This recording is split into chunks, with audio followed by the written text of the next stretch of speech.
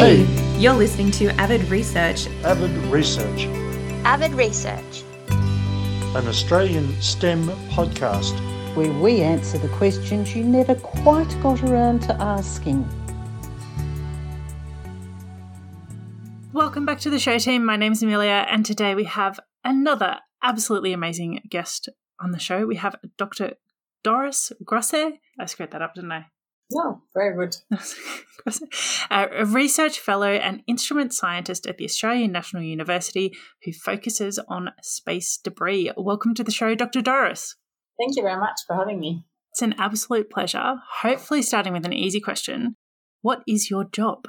So in my role as a research fellow, I research space debris, as you mentioned. In particular, I develop optical systems that help identify and characterize space debris.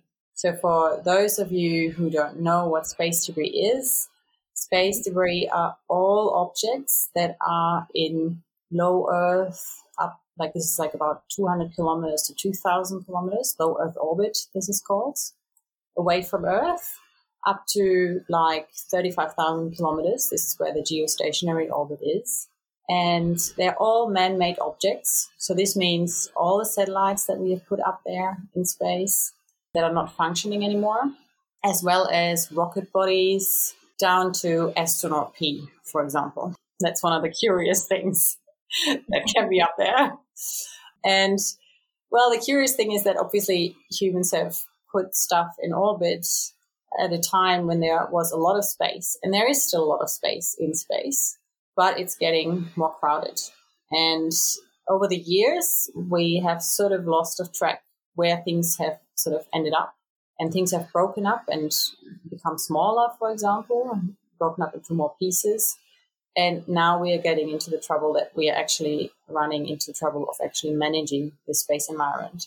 So we have to find out more about its properties and more about the space debris, where it is, what it's doing, where it's going to be, so we can avoid collisions.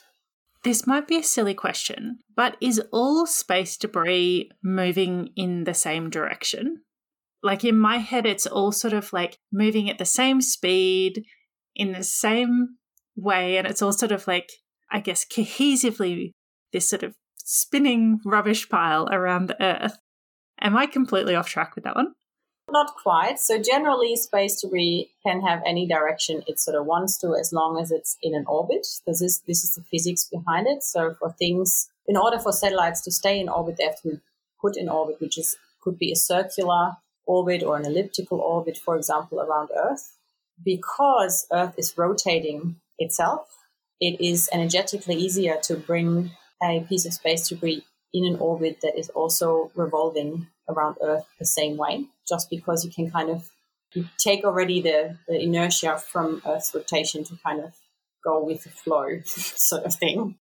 But you still have to actually bring space debris up to speed in low Earth orbit. So this is like the ISS, for example, the International Space Station is around 400 and something, 50 to 500 kilometers high. And it's going at about 7.5 kilometers a second speed. And that is the problem, that things are going at that speed. And worse, if two things are not going in the same direction and traveling actually opposite of each other, they actually meet at twice this speed. So at 14 kilometers a second. And if you now think of two really big pieces colliding together at that speed, they basically explode into thousands of little tiny pieces. And so it's absolutely a devastating bad collision. And even if there's a little piece, there's like this big example of a flake of paint that actually hit your window in the International Space Station and made a bit of a crack in the window, because that flake of paint is also going at 7 kilometers a second, basically. So while there's, again, a lot of space in space and the likelihood of things hitting is still reasonably low, the problem is that when they do hit, the results can be quite catastrophic for the technology and the assets that are in space. Not even thinking about the astronauts, because there's not many of them there. Yeah, so statistically, the astronauts are relatively safe, but it's all these other things. And I'm sort of imagining, like, if you have these two giant things come together and do this big explosion, then you've got a bazillion-ish new pieces that are all heading off in their own directions, ready to go and wallop into other things. And if you had enough stuff up there, you could end up with this, like, very intense cascade of just, like, badness. Yes, that's right. So, and the problem also is that if you have, like, two large pieces hitting each other, then they obviously break up into thousands of pieces, and they build some form of, we call it debris cloud, and that cloud kind of stays in this orbit and starts polluting the entire orbit, which means that this particular orbit at this particular height with a certain, we call it inclination, for example, that's sort of the angle it is angled around the Earth of the polar or equatorial orbit, basically. And that orbit is basically then rendered useless. And if you want to put something out there that would even only basically go through that orbit in one intersection, you'd still have to manage that, because the likelihood of something hitting with that while passing through that debris orbit is, of course, then higher as well. Okay, so I've got a lot of stuff in orbit, which I guess coming from a culture where I've been told to pick up after myself is a bit sort of embarrassing. Like, you don't leave a chip packet lying around. Maybe you also shouldn't leave, like, frozen pea lying in space either. How do you clean that up? Or do we not? Because, you know, we've obviously got, like, lots of microplastics in the ocean and plastic, and we sort of talk a lot about cleaning that up in the hope of improving that environment. This is another kind of environment. Are we going to scoop it out somehow? Oh, that would be lovely. Well, the bad thing is that there is actually no solution for no one size fits all sort of thing, because this environment, like, things travel at different speeds. There's different materials, different sizes, different hazardous materials, because you also have nuclear waste in space, you have fuel, you have various forms of metal. And of course, things have become radioactive through radiation in space. And like, it's also it's very, very, very difficult to kind of describe one piece of space debris, like, and find a solution to remove a lot of things. And when humans started in the late 50s to put up things in space, like the first satellite Sputnik, it actually only revolved around Earth a couple of orbits and then came down again, because they couldn't bring it up to enough speed that it would go high enough to stay in an orbit. And the reason for this is, if you don't bring, like, for example, at 200 kilometers or 300 kilometers, there's still a bit of atmosphere, because the atmosphere just doesn't stop. It just becomes less and less. So there's still atmosphere, which causes friction and then slows the piece down. And eventually this piece would fall down to Earth, usually blowing up in the atmosphere or burning up in the atmosphere.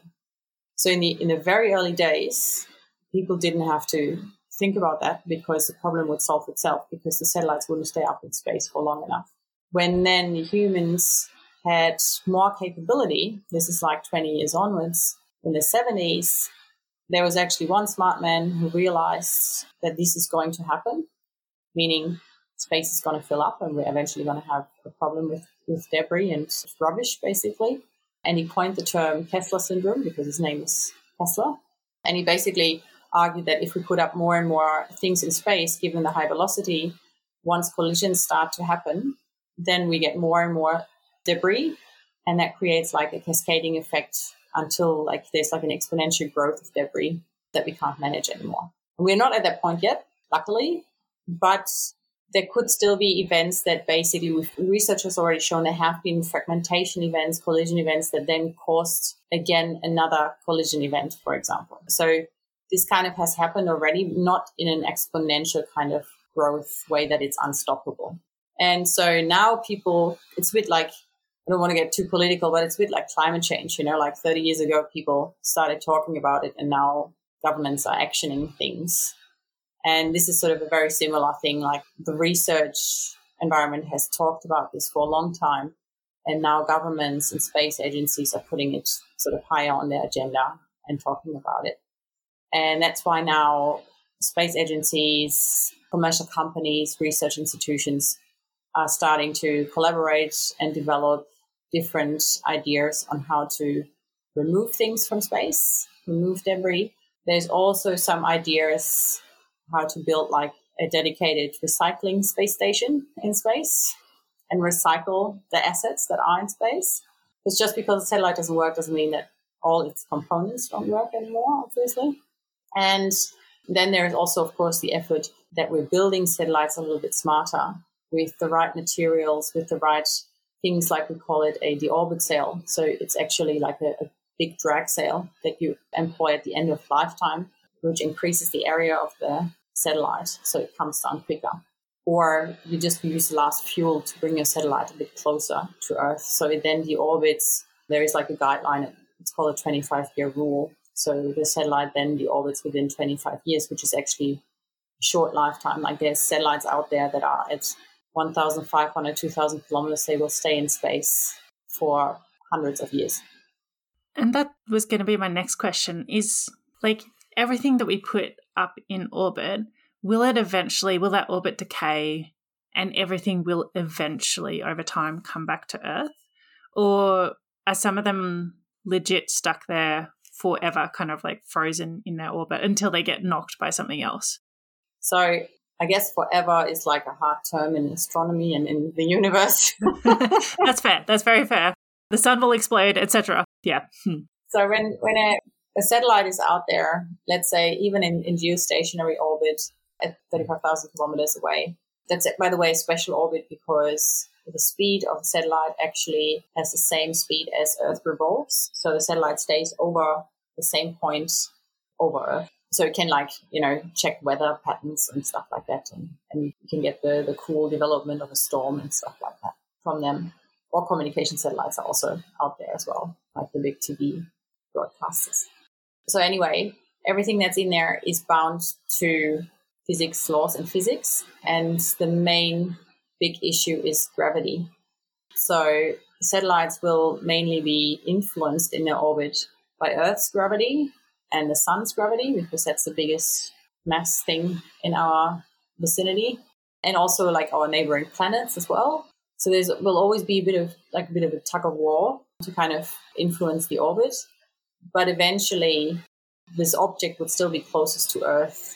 So that is the biggest pull that the satellites experience, basically.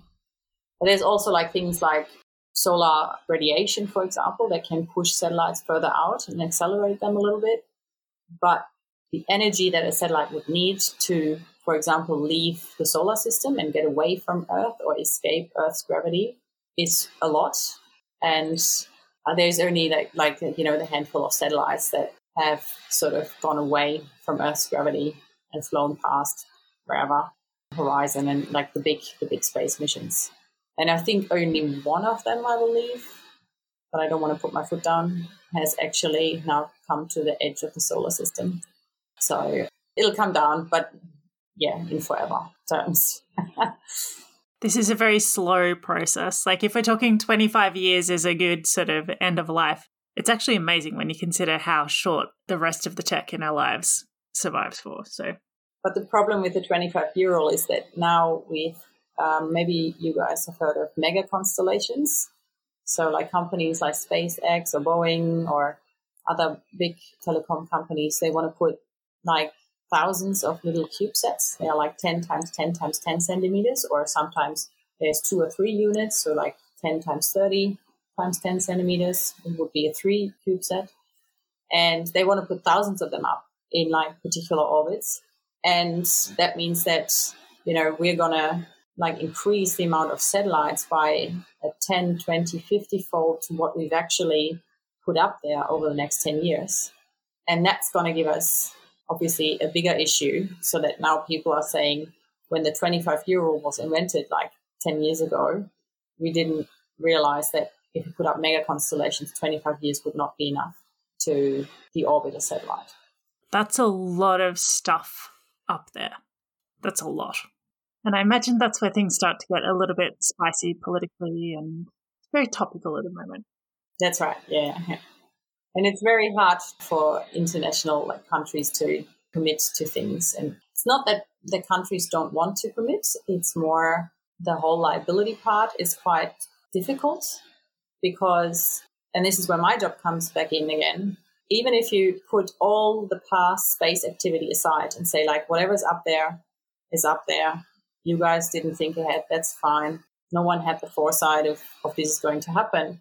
But from now on, you're liable to what you put up there. And there's actually already treaties and guidelines out there that people are liable for their satellite, but there is no necessarily set fines or no consequences.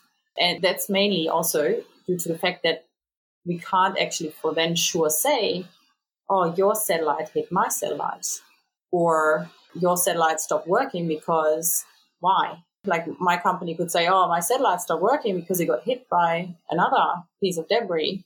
And so it wasn't my fault that my satellite crashed into your satellite because it only stopped working because it got hit by some random other debris thing that was there.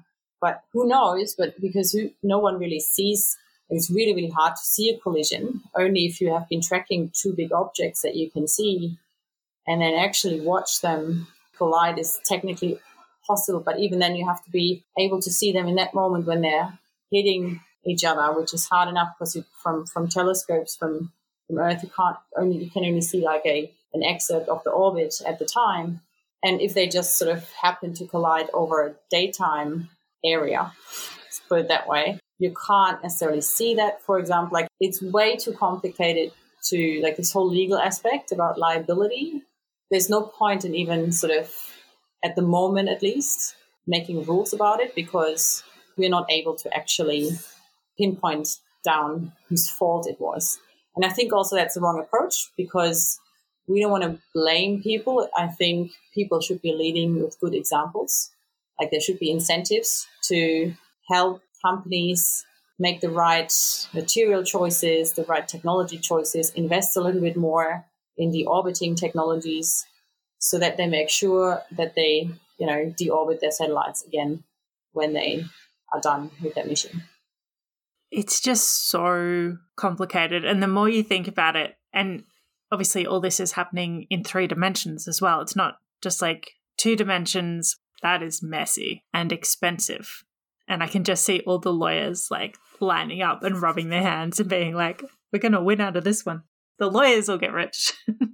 So I'm trying to basically help advance technology so we can see more and identify things better and understand what actually has happened in space, basically. Did you want to talk about a little bit about what you're working on at the moment? Oh, yeah, sure. So my main work with space debris is developing adaptive optics systems. So that technology has been developed both by the Department of Defense because it's a very powerful optical technique, but also by astronomy. And so humans in general are quite grateful for the atmosphere that surrounds Earth because we can breathe. When we remember to be. Right. However, when you're an astronomer, the atmosphere is actually pretty bad because the light that comes from like far away, random universes from somewhere, is actually what we call has a flat wavefront because sort of from very far away, it's basically flat when it arrives at Earth. And in the last 90 kilometers after those billions of light years, it gets all distorted and messed up at the last end of the journey. And when we now want to basically take an image or video of something in space, we can't get the resolution sort of high enough to see a lot of stuff. And by parts, you can increase that by increasing your aperture, meaning you build bigger and bigger telescopes, but you will always be bound by the distortion that the atmosphere causes. And adaptive optics is a technique where a quite smart wavefront sensor measures this distortion, and it sends its measurements to a real-time computer that in turn sends commands to a deformable mirror. It's called a device, and it's literally a mirror that can kind of push and pull on actuators and change its shape. And therefore, it compensates for those distortions in those wavefronts and making the wavefronts flat again. And once you apply all this, you then have basically a flat wavefront that you now can image again your image at a very high resolution. And that means that you can see fainter things at a higher resolution, so with more detail. And astronomers have applied this, to see nebulas, galaxies, all these objects in space.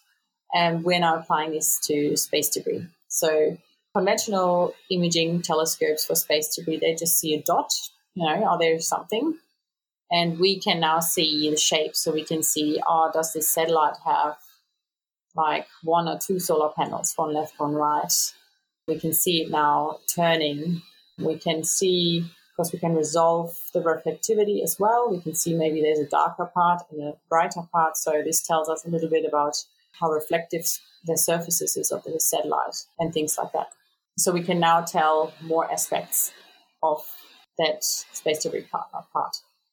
Because I think in my head, and I'm assuming in most of the listeners' heads, I don't know, for some reason I thought you'd be able to see quite clearly and see, I don't know, the logo, for example, that was on the on the satellite. Be like, oh, that was Fred's, Obviously, it's sounding actually a lot like doing underwater research where you're dealing with quite unclear images, everything's working against you, everything's in 3 dimensions, everything's just difficult.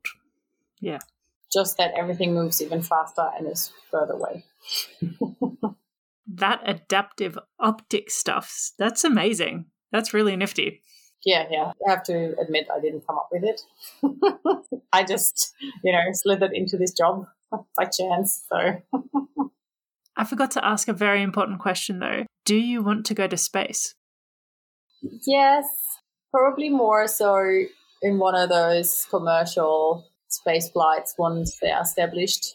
Like I don't feel the need of staying in space for a long period of time like an astronaut, just because I think I'm probably too lazy for that. I can't succeed in doing like an hour of sport every day on Earth. So having to do like 3 hours a day or 4 hours in space, that's, I don't know.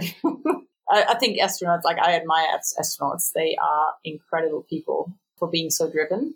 But yeah, it's so much hard work. And I would love to see Earth from space. And I would love to also look the other way and see the stars without the atmosphere. Because then you actually can see all these incredible amount of dots, like sharp, really sharp dots. Yeah, I'd love to see that.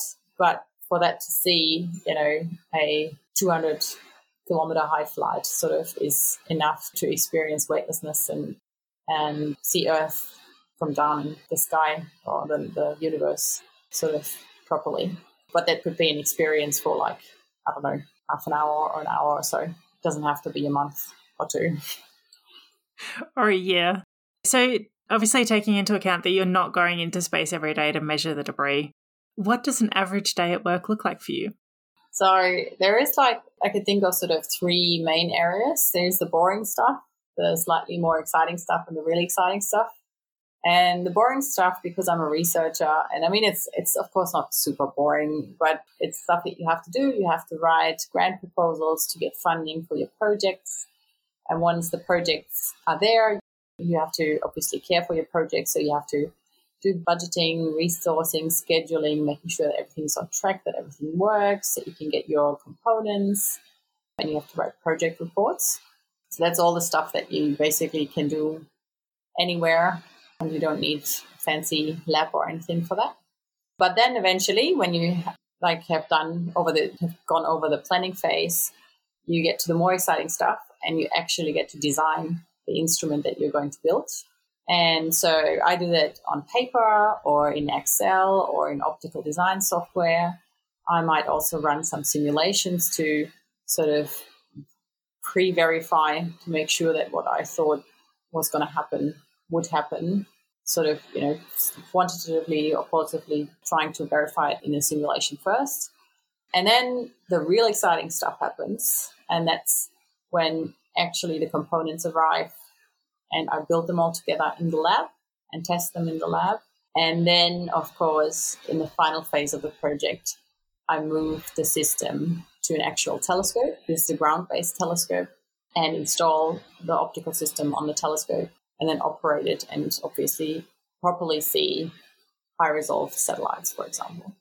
And that's what I just explained. That's like a minimum of 3 years for like one system. The planning phase and the design phase, that takes up a lot of time. And some of these technologies, like the cameras, for example, they sometimes have a high lead time. So you sometimes have to wait for 3 months or 6 months until you actually get the components before you can put them together as well. And of course, the design process itself, we go through several stages of the design to make sure, and you of course get input, like it's not only me that designs the system. I work with a full team, and you do a preliminary design review, and then first of all, actually conceptual, then a preliminary, and then a critical design review, through which phases you go through and kind of say, okay, this is a good concept, but we haven't figured out these 5 things here and there and there. And then the next stage, you figured out more. And in the final stage, you should be fairly confident that things are going to work the way you thought they would. How many of these have you done? So I kind of joined this big spacery project sort of halfway through. So the design phase was already finished. And we were started sort of in the building phase and testing phase. And I've done some other things, some little projects after that. And we've now also gone into the sort of lab testing phase, literally, but because this is probably been in the installing and testing phase at the telescope already if pandemic hadn't happened. So that was obviously, it's something with lockdowns and stuff that is not normal, obviously, in our job, that over the last couple of months, I'm based in Canberra, and we were in lockdown as well, so we couldn't actually go into the lab. And when the pandemic happened last year, we also went sort of mandated home office for 3-4 months as well, and had a baby. That also prevented me from, well, actually I already had 2 babies in this career. So there were always some stints where I couldn't go into the lab either. Congratulations. And congratulations on surviving the pandemic, obviously. Okay, so it's not like you have a room in your house that's full of different instruments that have been designed and built over the years, and you sort of collect them. What happens to them once they've been deployed? Do they stay there forever? Do they go somewhere else? So some of the components, particularly with optics, sometimes we build custom lenses to the specifics of that instrument. These requirements are kind of driven off what the instrument is meant to be doing in a certain very specific application. And those sort of custom things, they are usually sort of shelved afterwards, just in case you happen to need sort of the exact same lens again, but that's very, very unlikely. But there are other things like, for example, the CMOS or CCD cameras, the electronic cameras, then can be reused in a new setup, or they sort of live in our optics labs, and then they can be used for quick tests as well. So if you want to verify something and you need a camera to quickly check whether optics behave the way you want them to behave, you can quickly sort of whip up, and you've got the components there to just quickly test your sort of initial kind of setup. It's cool. It's very cool. How did you get into this job? Because I do not think this would ever be listed in a high school as a career option. I mean, it should obviously be, but how did you make your way from high school to where you are now? So my way is actually quite a funny way. I did do a degree of electrical engineering information science in Germany, because I'm born and also grew up in Germany. And I also did my PhD in Germany as well, majoring in optics and photonics. Photonics, by the way, is the science of light, basically. So I learned a lot of stuff about lasers and LEDs and, how light behaves in different scenarios. And for that, of course, you need optics. You need to know how lenses work and things like that. So I did that in my PhD. And then, because I had done a study abroad semester in Australia, I met my now husband then. This was before I finished my PhD, and we stayed in touch. And I decided to migrate to Australia. And as I was a little bit unorganized, I did not really care much about my career at the time. So I basically just was like, I finished my PhD, I'm coming. And I just migrated on a working holiday visa. And I also decided to use that visa wisely and actually became a skiing instructor for 1 season. That was pretty cool. And then I decided to just sort of make my own living by becoming a tutor for high school students and university students in maths, physics, German, came in handy. And however, then I figured out that wasn't really what I wanted to do either. I think at the time I was a bit sick of university because I had been at university quite a while with doing a PhD as well. But after, this was about a 2-year break. After that 2-year break, I thought like, oh yeah, why not? And university was actually pretty good. So I was basically based in Canberra. That was sort of the given. And I looked at universities and looked for optics, general sort of, research fellow positions in optics and photonics. And I found this adaptive optics project with Space Debris. And I applied for that and got the job. So this kind of shows how, with an engineering degree and some sort of knowledge background, I was able obviously to show that I had the capability to just learn something new with the right background that I had without knowing anything really about astronomy or necessarily space or adaptive optics, actually, for that matter. But yeah, I obviously understood quickly and learned all about it. Not all about it. I'm still learning. Well, that's kind of the point of research, is that like humanity is still learning. So yeah, that's awesome. And well, the thing is, you would have had like the baseline foundational knowledge. It's just applied in a very sort of niche field. That's a lovely journey. You don't miss the ski instructing? Oh yeah, I do. Not the instructing necessarily, more the skiing part of it. But I get the instructing kind of still because I was a junior ski instructor with little experience. I obviously got put in a ski kindergarten. So now I can do all the fun games over and over again just without the skiing with my children. And yeah, the skiing just doesn't happen at the moment, but we'll be working on that in the years to come. You'll get there. Were there any particular aha moments or supportive teachers or things that helped you on your journey to getting to where you are now? So I don't think there were like super aha moments in the sense that influenced me of what I was choosing. I was pretty, oblivious and ignorant in where I was going. I didn't really know sort of what to do. I only knew that I wanted to do something with maths and physics because they were my favorite subjects in school. And I did not want to become a teacher. I'm not saying that, I, again, have biggest respect for teachers, but it's just not. And I love actually outreach, and I love talking about my science. I love explaining things. I just didn't want to do that every day in my life, basically. So I knew I didn't want to become a teacher. I actually went to a career consultation, and I was like, I like maths and physics, and he was like, and I don't want to become a teacher. And the guy was like, oh, why don't you become a teacher? I was like, this is not helping. You're meant to be telling me what I should do. And then he gave me a little booklet, and then I discovered, and this is like, I can't even, when I now think back how ignorant I was at the age of 18, I discovered that there is a discipline called engineering where you actually apply maths and physics. And I was like, this sounds like, that's pretty cool. And I liked the electricity part with my physics class. So like the whole, like current and voltage and resistors and stuff like that. So I just signed up for electrical engineering. And in hindsight, I think what helped me in my personal development, and this is again very personal to my situation and my character and does not help every person, but I actually went to girls' grammar school. And I think I would not have developed or excelled so much in maths and physics if I had a co-ed. If I had been with boys who are usually very strong in that category, and I would have probably been like, this is like the ages of like 13, 14, when you maybe even have a crush on someone in the classroom. I would not have had the courage to work in the classroom openly and contribute, I think.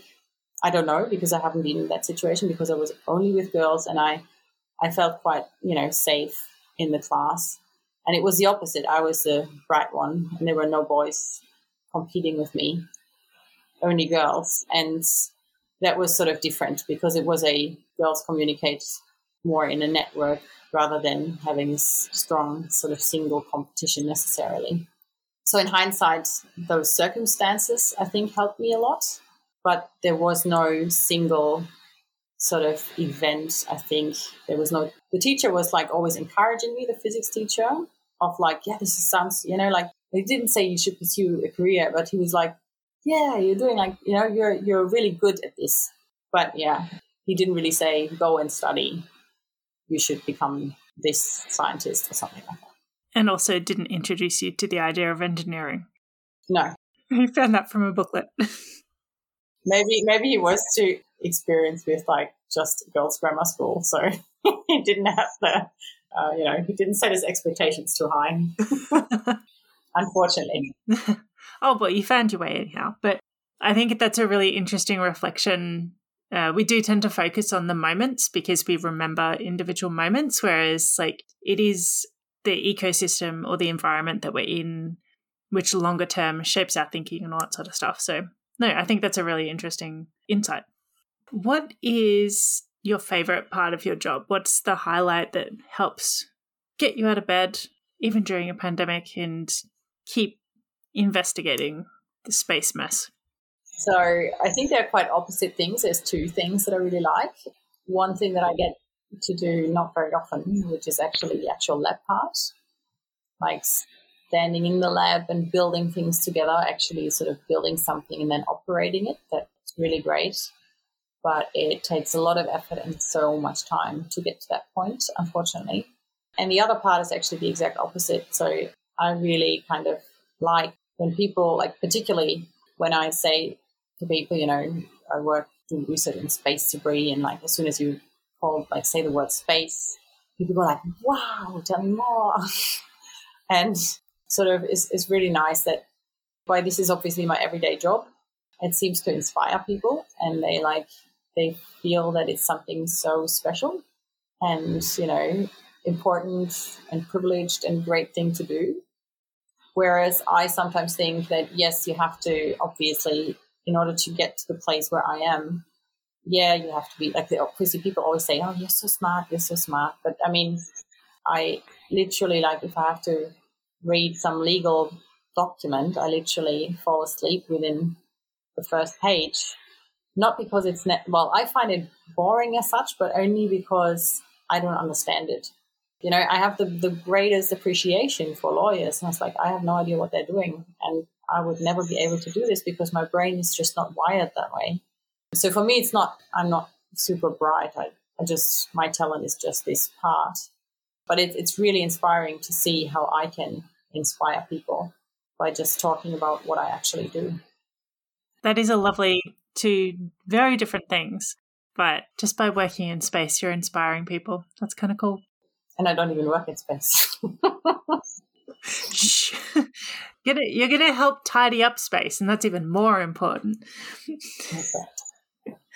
Do you have any advice that you would give to a younger person who's considering a career in space debris or optics? So in generally, like in Australia, the good news is that the government has committed to, expanding the space industry. That doesn't mean necessarily space debris. It also means development of rockets and spacecraft and launch sites and everything that is sort of, entailed to that. So there will be heaps of career opportunities in the next 10 years to come.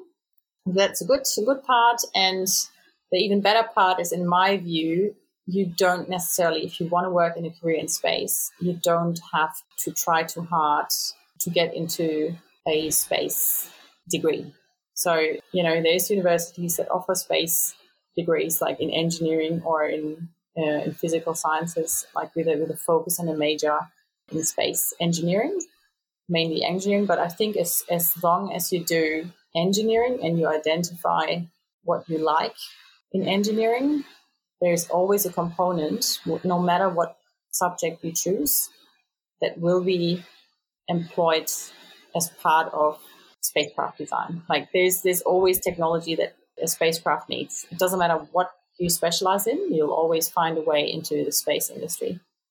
And even if you study medicine, for example, you can still become a researcher in space medicine or something like that. Like it's space is so versatile because all the applications for space as well. If you want to do research in climate change, there's heaps of, I don't know, I don't want to get the numbers wrong, but, so much data for climate change comes out of space, and everything really, no matter what you actually want to study, you can always find an application of where the data comes from is 100% always ending up coming from a satellite somewhere. So you'll always find a way to your space career if space is the career that you want to be in. You don't have to study rocket engines for 3 years if you want to get into space. You don't actually have to be a rocket scientist. That's right. But studying something in engineering is always helpful if you like the technology aspect of it. Yeah. But at the same time, I'm sure there's probably jobs in psychology or something as well, understanding how people think about space. Yeah. I think it's probably important to highlight the extent to which this is currently a growth industry in Australia. There's a lot happening. That's right. Yeah. Are there any myths about the work that you do, really anything that you'd like to take this opportunity to bust, do a bit of myth busting? Well, I don't want to turn people off from a career in space. After I've just sprigged it, but... Yeah, I guess what I just said earlier, that, you work on a job for 3 years, particularly in whether you design an instrument that's ground-based on a ground-based telescope, or you do a spacecraft design. You usually have, for the proper spacecraft, it takes a couple of years to bring it to space. And you just have to be aware of that it just takes a little bit of time. It's not like quickly building something with Lego and it works and we can make a product. Sort of like the product development is quite a cumbersome and time-consuming process. I think that's something that people, you hear in the news, another rocket goes up, but the development that it has taken to actually come to this point is quite a lot of effort. So possibly how it's represented in the media of just this, I guess it's really represented as a flash where this one thing happens and boom, the rocket goes up and the satellite's there and it was amazing. Done.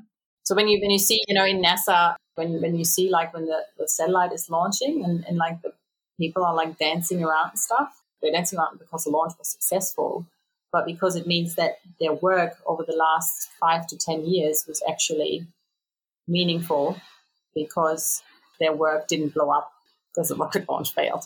So you can see in the people's faces the relief and, of all the hard work and effort that it took to get to that point. Getting the actual data, that was always the goal, of course, but getting to that point, there's so much risk involved. So many components can fail and have before, if you actually look at the sort of history of space missions, how many rockets have actually blown up while going into space. It will be easy soon for tourism purposes to go into space. It's going to be a commercial venture. But the way to get there, of course, is a lot of research and money has to go in it. But still, the whole deep space and space missions, they're still hard because everything is robotic and remote and everything just has to work. And that's something that's not displayed in the media very much. Yeah. And just the same, that celebration of 5 years worth of work going up, you can just imagine how crushing it is when things fail on the launch pad and all sorts of things can go wrong and you just really need one critical thing to go wrong and 5 years of your life. Boom. So I guess what's the myth we're busting here? A, that it's easy, and B, that it's fast. That's right. Yeah. It's neither, but it's rewarding. That's right. Is there anything else we haven't touched upon that you'd like to share? Yeah, I guess we've said it again that why I'm so passionate about this job is as well because I care for the environment, and it's not only our immediate environment, it's also our sort of external environment that is quite fragile. And what's worse is that people don't realize how much we depend on it. In order for us to function and live, we need the oceans and we need the whole ecosystem to work, and we need water and air to breathe, water to drink, air to breathe. So that's, of course, more important as such. I agree.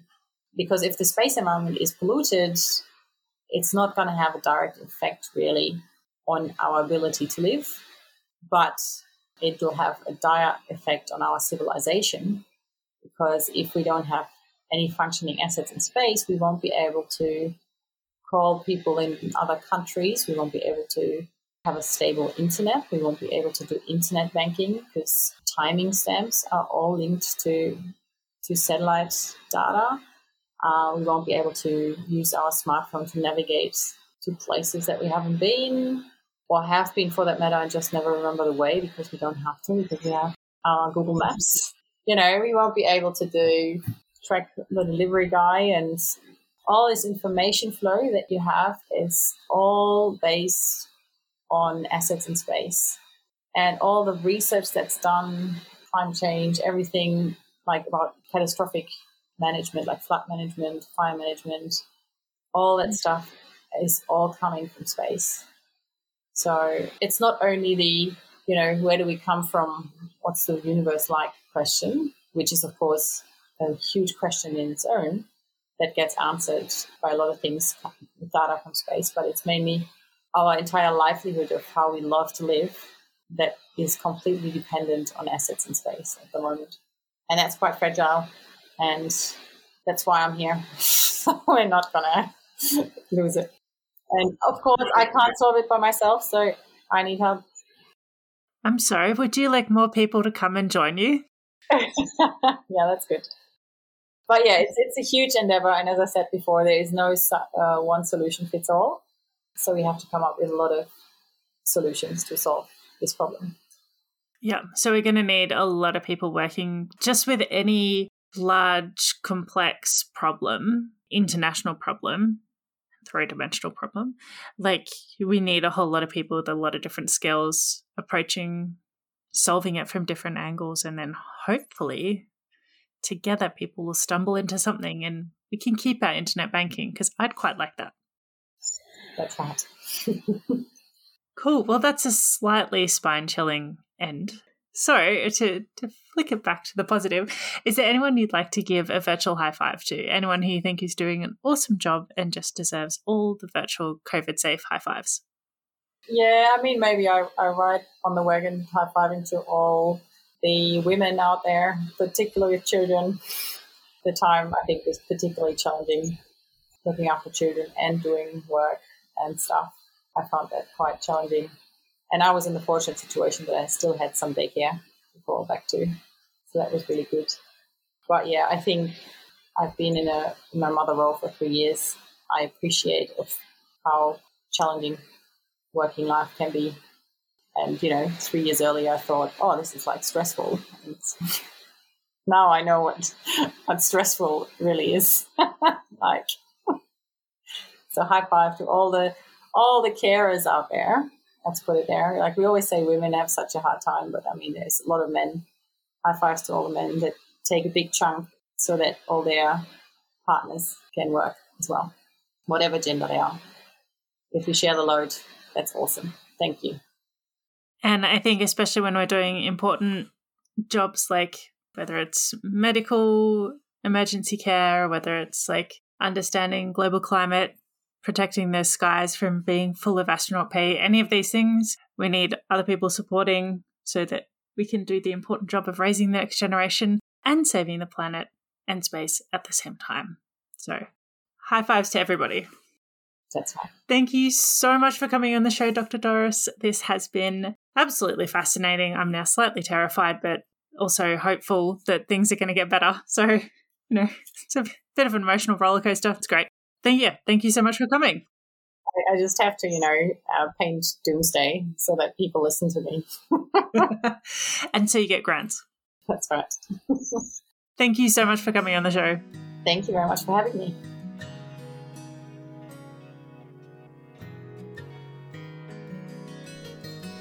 Thanks for tuning in. If you like this episode, please pass it on to someone else who you think might enjoy it as well. And if you want to support Avid Research this year, that would be amazing. You can buy us a coffee. Head to avidresearch.com.au and there'll be a link, buy me a coffee, and you can support us with a one-off little coffee payment. Thanks so much for listening. You're a legend.